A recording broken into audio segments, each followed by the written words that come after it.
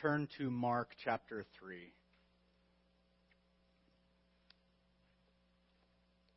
Mark chapter 3, verses 20 to 30. Jesus Christ, lunatic, liar, or Lord?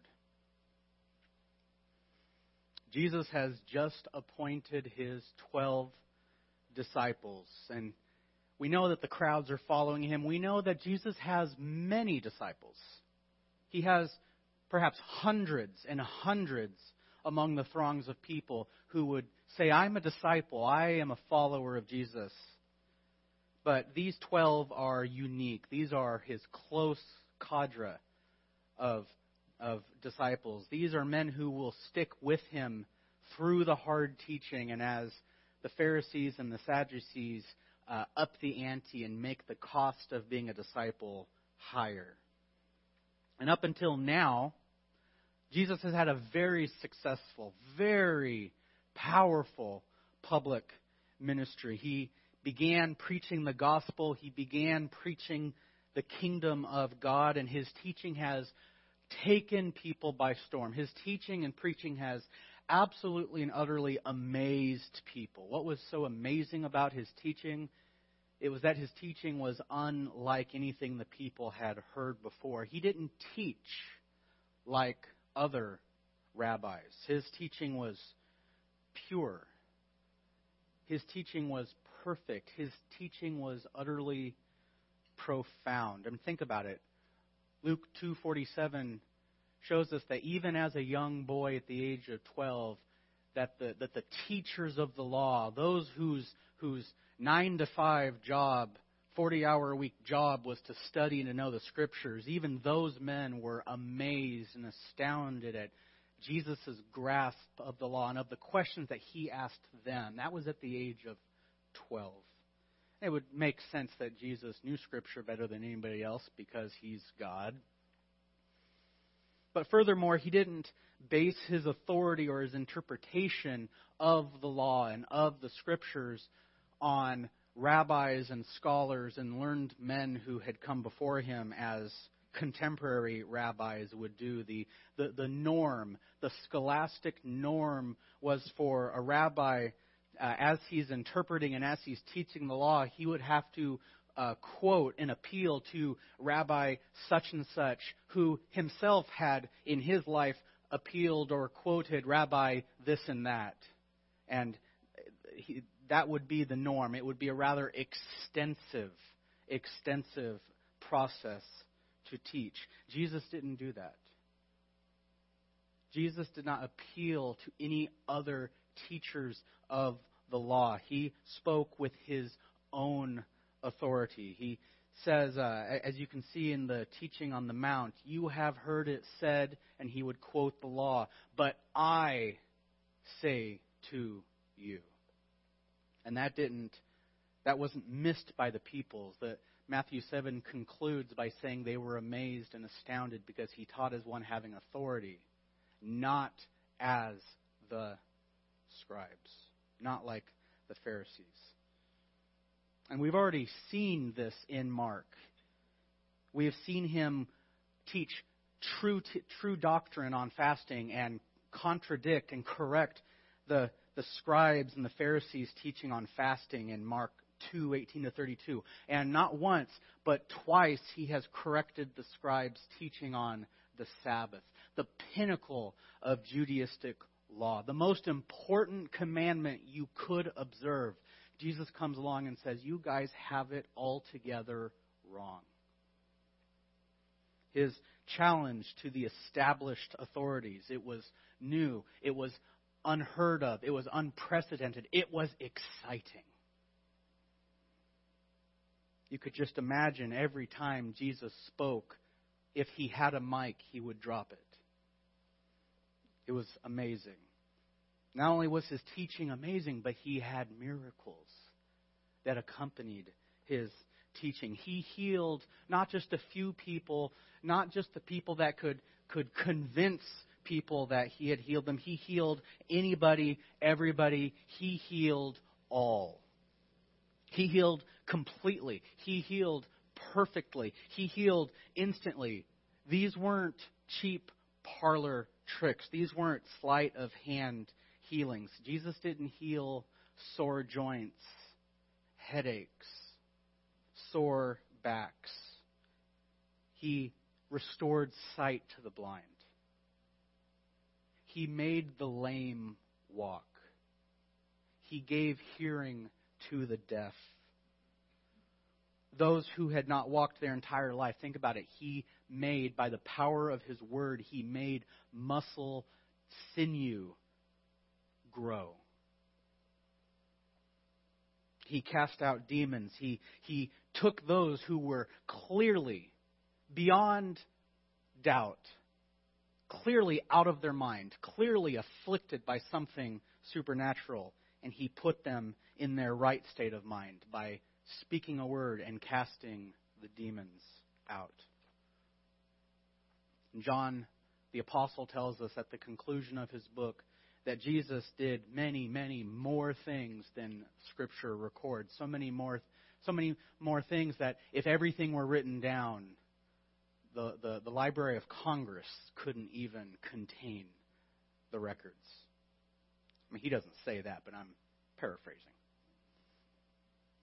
Jesus was a walking wonder worker. And Mark writes in 1:28 that his fame spread like a viral Facebook video. It spread through all Galilee.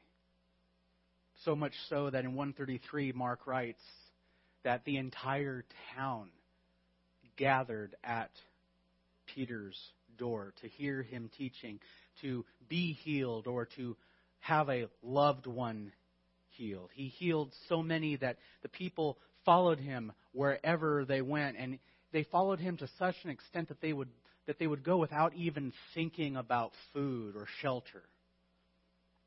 They would follow him into the wilderness on the account that Jesus fed 5,000.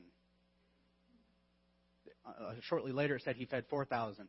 Both incidents, the gospel writer Matthew says there were 5,000 men besides women and children. Later there were 4,000 men besides women and children. Conservative estimates suggest 20 to 25,000 people are following this rabbi into the wilderness, not thinking, what am I going to have for dinner?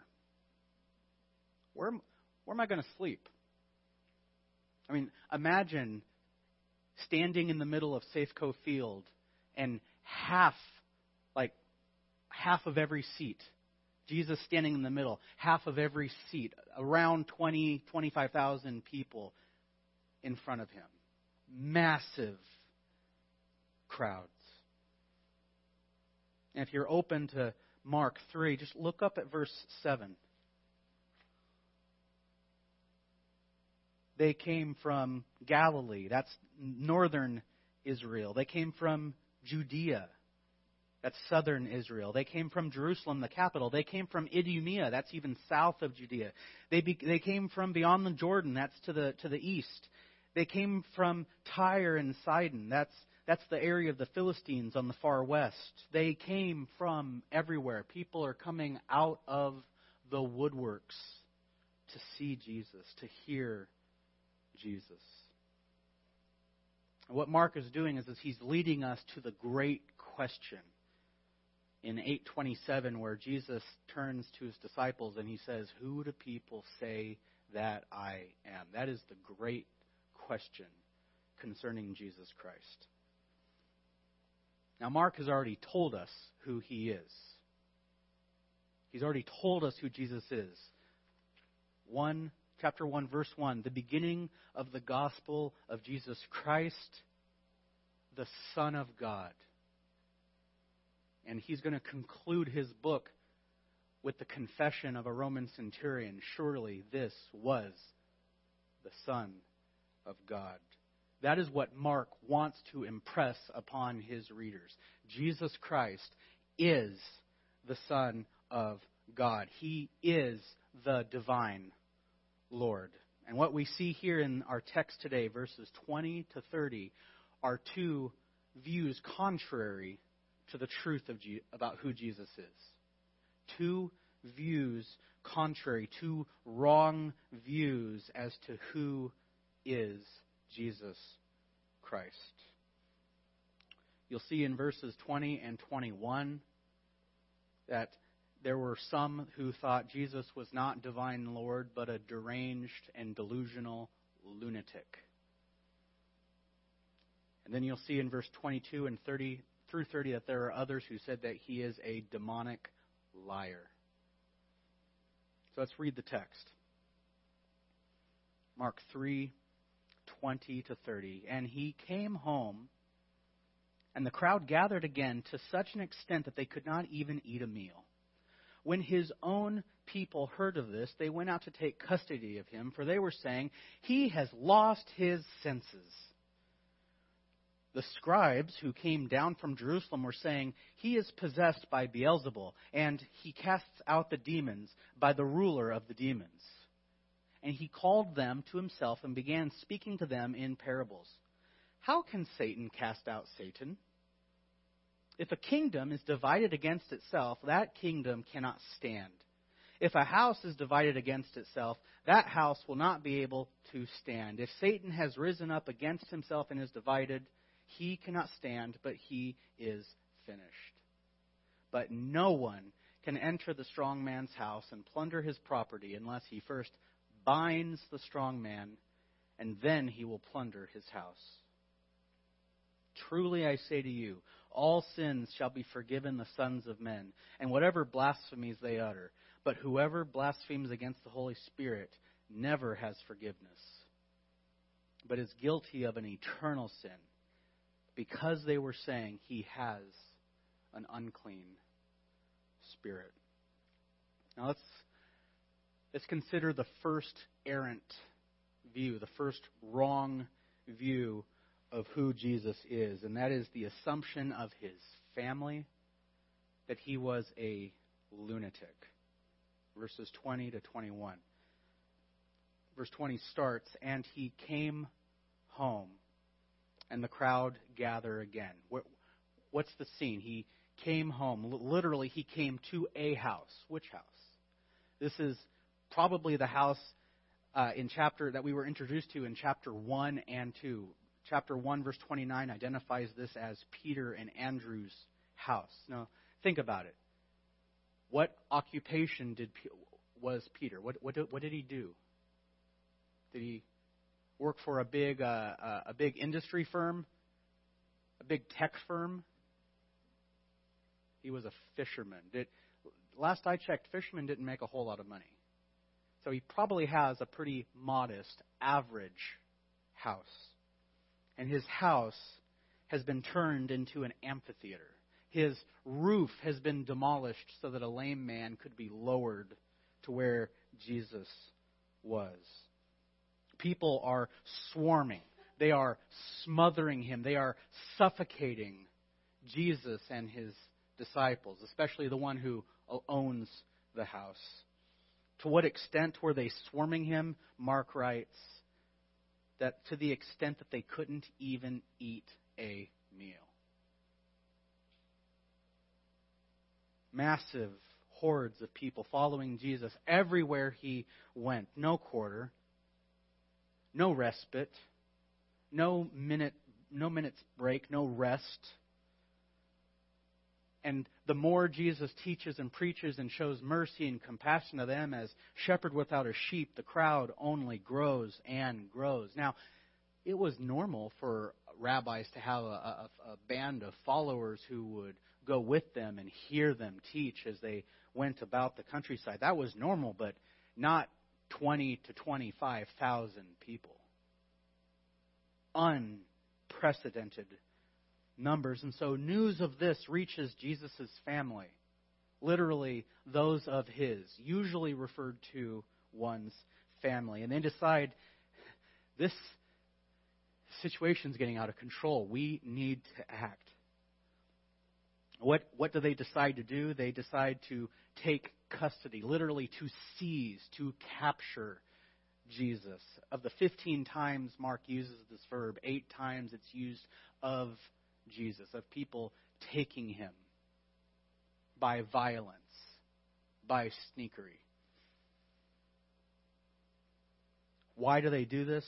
Verse 21 concludes, for they were saying, he has lost his senses. He is outside of himself. He is beside himself. He is cuckoo. He is mad. He is 2 tacos short of a combo plate. Whatever analogy you want to use, Jesus' own family sees what he's doing and they think he is insane. He is not in control anymore. This is bigger than him now. Why would his own family think he's crazy? I mean, did Mary think he was crazy? I don't think she did. She knew who he was. The angel in the other Gospels told her he would be the Son of the Most High. She knew Joseph wasn't his father. And her own Magnificat in Luke 2 expresses her faith.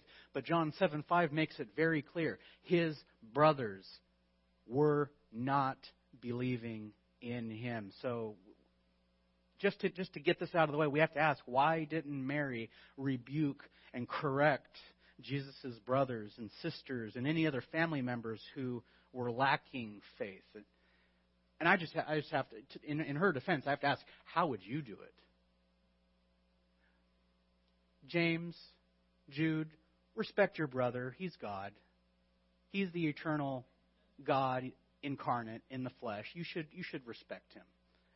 I don't know how that would go down, but she knew he was God. Furthermore, the Gospels tell us that he didn't do miracles in Nazareth. He did not do miracles when he was a young boy. He did not zap his homework done.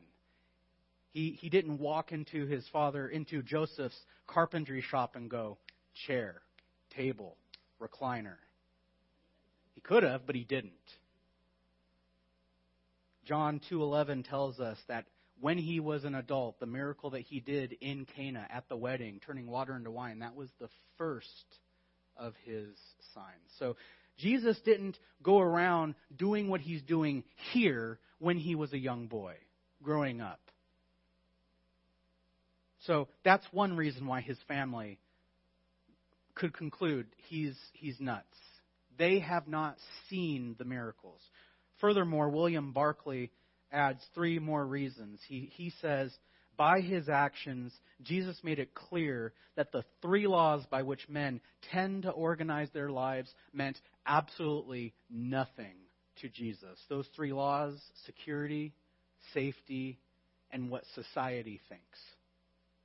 As far as security is concerned, think about this. Jesus gave up a stable job. He was a carpenter like Joseph. And he left home. He left the comfort of home. He left the comfort of having a bed and a roof and of a job that had money coming in each week. He gave that up to go be an itinerant, wandering preacher. He gave up a home so that he could say, the Son of Man has no place to lay his head. He gave up security.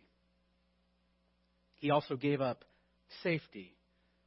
Jesus was clearly on a collision course with the established religious authorities. He has done absolutely nothing to avoid this collision with the scribes and Pharisees and Sadducees. And if anything, it seems like he's actually encouraging it. It seems like he's actually seeking them out, egging them on, showing their hypocrisy. Now, these were men who had the means to make life difficult for anybody who got in the way and downright dangerous for anyone who dared oppose them.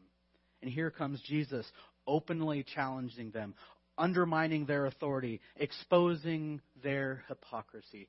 Jesus was poking the bear, not accidentally. It would appear he was doing it quite intentionally. And when you poke the bear growls back.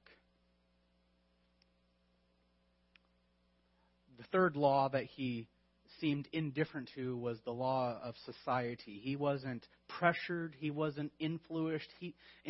He wasn't pushed or molded or shaped by what society thought. Rather, he was effectively making his own small society. And Barclay said his own small society was rather odd.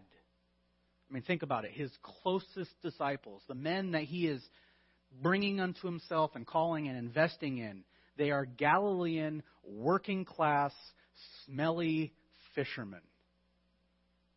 There's a tax collector among their ranks. There was a patriotic fanatic, a zealot among their ranks.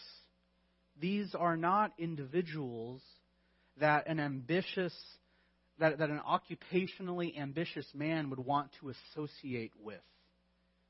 These are not influential, schooled, trained, qualified, dignified men. These are not men who would be on the who's who list. These were nobodies.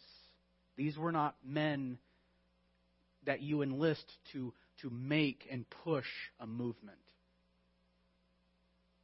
There was perhaps one that had some external display of promise. 11 of them were Galilean from the north, so they weren't true Jews. They were half, three-quarter Jews. Not better than Samaritans, but they're not Judean Jews. 11 of them were from Galilee. One was from Judea. Judas Iscariot. And some have suggested that he might have had a very promising career before joining Jesus. He might have been a banker. He might have been a financier, because John tells us that he was the one entrusted with the money box. He had the Jesus ministry purse. But this whole band are Jesus' closest disciples. And moreover, beyond that 12, the throngs of people are suffocating and smothering Jesus wherever he goes. No sensible man would do the things that Jesus has done. No sensible man in control of himself, in his right state of mind, would claim to be the Messiah, the Son of David, the promised King of Israel, the Son of God. So yes, his family thought he was a loon. Mark provides us a second wrong view of Jesus. In addition to being a deranged lunatic, some said and accused him of being a demonic liar. A liar powered, sent, commissioned by Satan. This was the accusation of Jesus' foes. And we see the totality of this interaction, verses 22 to 30. So Jesus' family, they're not the only ones seeking to seize, seeking to take Jesus. Now, they wanted to take him to hopefully quietly and safely put him away. They were trying to rescue him from himself, as it were. But just look up at Mark 3:6. Mark has already told us what the Pharisees and the scribes, what their intent is. They have gone out and immediately began conspiring with the Herodians against him. Now, the Pharisees being the ultra-conservatives, they are allying themselves with the Herodians, who were the compromisers. These were Jews who had thrown in their lot with Herod, the non-Jewish king. So this isn't going to be the last time that politically opposed enemies, men who would typically never work together, they will unite in their hatred of Jesus. And what do they conspire together? As to how, verse 6, how they might destroy him. So his family wants to capture him to save him from himself. These folks want to destroy him. These are the scribes. They are the underlings of the Pharisees. They're really of the same lot, the same camp. They would have been the lawyers, the keepers, and interpreters of the law. They're of the same camp of the Pharisees. They're the diet version of the Pharisee. They're the light version. You know, half the calories, but still made from the same stuff, just watered down. Still bad folks. The scribes who came down from Jerusalem were saying, he is possessed by Beelzebul and he casts out demons by the rulers of the demons. What were they saying? Jesus is satanic. All that Jesus is doing, all the miracle he's doing, he's not doing it by God. He's doing it by Satan. And they are going out proclaiming a message contrary, opposed, against, refuting the true gospel. The gospel which Jesus was preaching and his disciples were commissioned to teach, that said Jesus has come from God. Jesus did his miracles by the power of God. He is the Son of God. He came to undo the works of the devil. He came to free people, the people of God, from the devil. They are refuting that gospel. And they're providing I suppose you could say the first counterfeit gospel is that Jesus is not of God, he is of the devil. His works and his miracles are not empowered by God. They are satanic and demonic. And if he's loosing people, if it appears that he is loosing people from the grips of one demon, it's only so that he can put them into the bondage of a stronger, more heinous demon. What are they saying? Jesus is only pretending to be an angel of light. His mercy is a fraud. It's a lie. So don't believe him. Have nothing to do with him. That's what they're saying. Now notice, the scribes, the Pharisees, they cannot refute, they cannot explain away the miracles themselves. They cannot deny Jesus' miracles. Their only recourse is to lie about them. Their only recourse is to employ a smear campaign. Jesus' works, they're satanic. He is possessed by Beelzebul. Beelzebul was a Jewish term of derision. It was a Jewish... it was an insulting name that they gave to Satan. It's actually quite humorous what they did here. They took the Philistine name of Baal, Beelzebub, Baal, the king or the prince or lord that dwells, the Lord that dwells, the highest god there was in the pagan religion.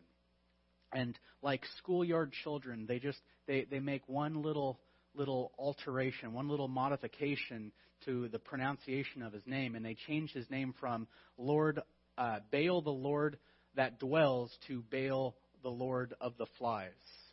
And the image was the flies that are flying over a pile of dung. So it was an insult. He's not the Lord that dwells and reigns. He is the Lord of the...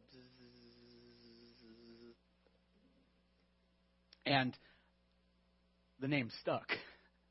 The name stuck. So they are saying that he is possessed by Satan, and that the claim that he is possessed, that he is energized, he has been commissioned, he is of Satan, is also affirmed by the second lie that they say. They say that he casts out demons by who? The ruler of the demons. That is Satan. Now notice that Mark tells us that they come down from Jerusalem. They were saying. We've looked at this before. This is a way that a writer could tell you this was an ongoing action. It was repeated. It was a pattern. They did it time and time and time again. This wasn't just a one-time occurrence. So the idea is that as they are going out, perhaps they're following Jesus' circuit, and they're spreading this counterfeit gospel. They are refuting the gospel that Jesus has preached, saying, do not believe him. He is not of God. He is of Satan. And they were saying it over and over and over. So on this one instance where they find him at Peter's house, he calls them, he responds to them. He calls them over. Guys, come here, come here, come here. Verse 23, and he called them to himself, and he began speaking to them in parables. Now this is one of Jesus' favorite ways to teach. He used parables. What's a parable? Literally means to lay alongside, and the idea is if you want to teach a profound truth, you take an easy truth. You take a truth that is easy to grasp, you lay it alongside the profound, difficult truth, and then you let the hearer connect the dots. Because the simple truth parallels, it correlates to the profound truth. So you take a difficult truth, you line it up next to an easy-to-grasp truth. You require, if you want to teach something, a principle or something about the kingdom of God that is difficult to understand, that is obscure, that is of a spiritual nature, you take something that is easily seen, easily understood, something of earth, something that is pertinent, related to your own experiences. You slap that alongside. And the thing that is easily seen then interprets and makes clear the thing that is profound. You want to teach something about the kingdom of heaven? You want to teach something about the kingdom of God? You use as an illustration something about a natural kingdom. Jesus did that all the time. So what is the easy to grasp, easily seen earthly truth that he employs here in his parable to the scribes? Well, he begins by asking a rhetorical question, and the truth is, kingdoms that fight against each other don't last very long. That's the easily understood truth. And he asks this rhetorically at the bottom of verse 23. He says, how can Satan cast out Satan? If a kingdom is divided against itself, that kingdom cannot stand. If a house is divided against itself, that house will not be able to stand. If Satan has risen up against himself and is divided, he cannot stand, but he is finished. Now, we have to suppress, we have to resist our American sense of individualism, of rugged, determined individualism, and see that there is an axiomatic truth. There is a generalized principle that divided nations, divided armies, divided peoples, divided interests do not endure. Divided peoples and nations do not survive. You want to take down a massive, imposing force or army or nation, divide their interests, divide their loyalties, incite infighting, incite rivalries, divide and conquer. And it helps if you can get them to conquer themselves for you. So Jesus' point, even though Satan is chaotic, even though Satan is disorderly, even he knows not to delegate his, or send or assign his troops to fight against one another. Even Satan knows not to do that. And the fact that Jesus' ministry exposed the demons. He's in Capernaum right now. Back in chapter 123, there was a man immediately in the synagogue possessed by a demon. Jesus is exposing them. They are concealed, hidden. They are effectively doing what they were commissioned to do. Jesus comes along, exposes them, prevents them from doing what they were sent to do. He confronts them. He exercised an authority that was over them and against them. He casts them out. He freed and liberated those who were oppressed, those who were in bondage to these demons. All of that proved Jesus is not working for Satan. He was fighting against Satan, and he was winning. As the gospel went out, Jesus was gaining ground from the demons. And he uses one more parable to drive this home. Verse 27. No one can enter the strong man's house and plunder his property unless he first binds the strong man, and then he will plunder his house. So, spiritual, easy to grasp image paralleled to spiritual truth. He says there's a strong man. Who's the strong man? Who? Satan. What's his house? The world, the earth. Remember, Paul says in 2 Corinthians 4:4, he is the God of this world. He is the ruler of the power of the air. Jesus likens the earth. I mean, technically God owns it because he made it, but for sake of illustration, the house is the place where he has, for the time being, power. Remember, when Satan goes before God in Job 1, where did he come from? Roaming to and fro on the earth. So his house is the world, the earth. What is his property? What is being plundered? This is those in bondage to demons and everybody in bondage to sin. One last question.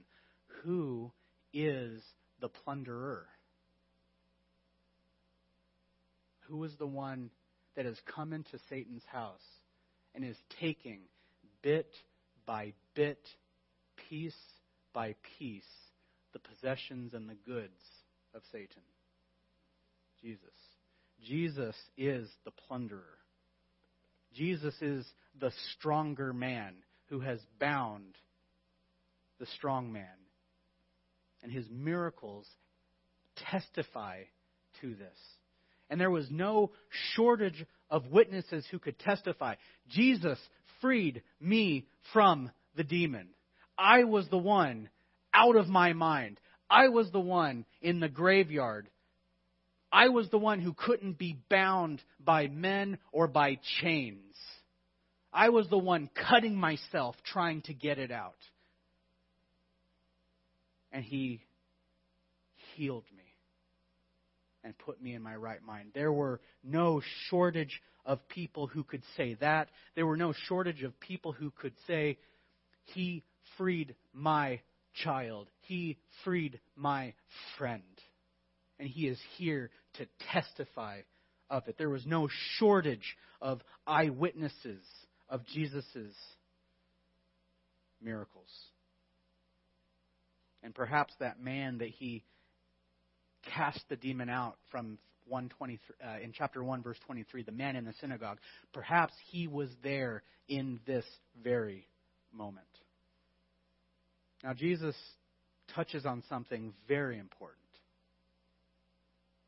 very sobering, and that's the unforgivable sin. He says in verse 28, "Truly I say to you," this is a unique phrase to Jesus. No one else in the New Testament says it. I think this is his own way of saying, listen up. This is true and this is important. Don't let this escape you. He says, all sins shall be forgiven the sons of men. And whatever blasphemies they utter, you can provide, they will be forgiven. That's implied. But he says, whoever blasphemes against the Holy Spirit never has forgiveness, but is guilty of an eternal sin. Now, we understand the first part, right? we understand that all sins shall be forgiven. We understand that the gospel calls us to repent of our sins, to believe in Jesus Christ for the remission, for the putting away of our sins. We understand that God has put forth and accepted Jesus Christ as the atoning, reconciling, redeeming, propitiating, justifying sacrifice for sins. Those are big words, but we've covered those. I hope you know what they mean. Those who benefit from the cross work of Jesus Christ, for them, God's wrath is fully and finally and completely satisfied. Not one sin is missed by the blood of Calvary. We get that. And I am convinced that we will find heaven to be occupied by those who were formerly liars and thieves and idolaters and all kinds of sexual immorals, murderers, conspirators, horrible things that they had done formerly, that had they not been covered by the blood of Christ, if they continued to be outside of Christ, they would all be likewise guilty and accountable for their sins. But because they are in Christ, they are what? Forgiven. We get that first part. All sins shall be forgiven the sons of men. All blasphemies, all evil things said and asserted will be forgiven. We get that. But Jesus says there's an exception. There is one sin that will not be forgiven. And that is blasphemy of the Holy Spirit. Now, what is it to blaspheme the Holy Spirit? I think this is important to know because the consequences of committing it seem pretty dire, don't you think?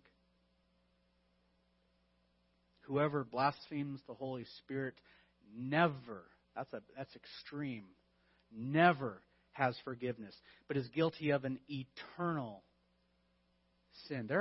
Last time I checked, there aren't many sins that are described, that are given that kind of a qualification. There's been so much confusion about what this is. But first, to help us understand what this means, I want you to consider who is it that Jesus is giving this warning to. That will help us understand what this sin is. Who is Jesus warning?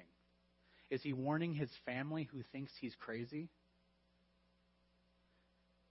No. Is he warning the people who will, of whom many will ultimately leave him and show that they have a shallow faith? Is he warning them? No. He is warning the scribes, and by extension, I would also throw in the Pharisees. He is warning the religious. He is warning those who should know better. Because despite the evidence that Jesus is, in fact, who he says he is, Jesus is who the gospel says he is. He is the Son of God. Despite that evidence, despite the miracles, despite his powers, despite the unlimited amount of eyewitness testimony that was available, and despite the scriptures that they had. Remember, the scribes and the Pharisees, their job was to study and interpret the scriptures. Despite the very scriptures they had, they fulfilled what John said in 5:40. And he's speaking to the scribes and Pharisees, he says, you are not willing to come to me so that you may have life. You have the scriptures, and you study them, you read them, you pour all over them because you think that by having that and doing that, you think you have eternal life, but you are unwilling to come to me so that you may have eternal life. That is the sin that the scribes and the Pharisees committed. It is an unwillingness to come to Christ and to believe in Him. And it is manifested, their sin is manifested in a willingness to defiantly reject Jesus and say, He's not from God. He's not from God. He is of Satan. He is not divine. He is demonic. And we know Jesus' warning is pointed at them because look at verse 30. Why is He saying this? Why is He giving this warning? Verse 30. Because they were saying He has an unclean spirit. Who was saying that? The scribes. Those who should have known better. Those who were without excuse. 3 times Mark has already shown us that Jesus is the Son of God. And that He did what He did by the power of God and by the power of the Spirit of God. 1:8, John the Baptist said, he speaking about Jesus, He will baptize you with the Holy Spirit. 1:10, the Spirit was descending upon Jesus like a dove. 1:12, the Spirit drove Jesus out into the wilderness. Everything that Jesus did in and through the Spirit. Everything He did and said was of God and empowered and approved by God. That's why God the Father could say, This is my beloved Son, in whom I am well pleased. God wouldn't say that about someone possessed by a demon. That Jesus did miracles by God and through God was plainly claimed, and it was plainly made evident by the fact that Jesus is taking ground bit by bit, inch by inch from Satan. And even still, the scribes double down in hardened unbelief. And they tell bold-faced lies about Him over and over and over, everywhere they went. They had to get out there and refute and undermine that the true gospel with a gospel of their own. That's the unforgivable sin. Sheer, utter hardness of heart that is so hard that in an effort and a desire to justify its unbelief, it will attribute the work of God to the work of the demonic. So the unforgivable sin, it's not committing the same sin for the thousandth time. It is not to deny the charismatic gifts of the Spirit. It's the hardness of heart that will never, ever, ever come to repentance and faith. It is a heart whose surface is concrete hard, that the seed of the gospel will not penetrate it. It is a hardness of heart that despite full revelation, despite all the evidence that God could provide, would provide, it's a heart that still doubles down in unbelief and rejects Jesus Christ. So Mark has given us the 3 views of Jesus. He's, as thought by his family, he's a delusional lunatic. As accused by the Pharisees and the scribes, he is a demonic liar to be avoided and shunned, or as Mark has told us at the very beginning in 1:1, He is the divine Lord. He is the Son of God. And if He is the Son of God, then He has in fact come to destroy the works of the devil. He has triumphed over sin. As his own illustration shows, He is the stronger man who has successfully bound the one who first bound us. He has bound the one who bound me and you, and has led us to freedom through His gospel. If He is indeed the Son of God who has done these things, He deserves rightly to be loved and adored and worshipped and obeyed and trusted.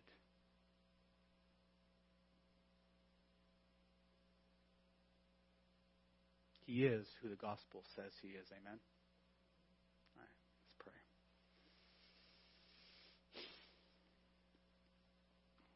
Lord, thank you for saving us from sin, death, and the devil.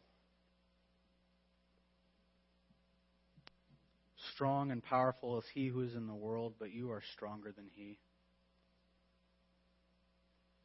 Thank you for being our Savior, our Lord. Thank you for redeeming us, for making us your own. Teach us, Lord. Give us ears to hear. Make us better disciples. Make us better hearers of the word. Help us to see the beauty of your person as it is shown to us in the Gospels. Help us to see things each week as we go through the Gospels. Help us to see new things that make us fall even more in love with who you are and what you've done for our sake. What a wonderful privilege it is to learn about you and to be reminded of who you are. Amen.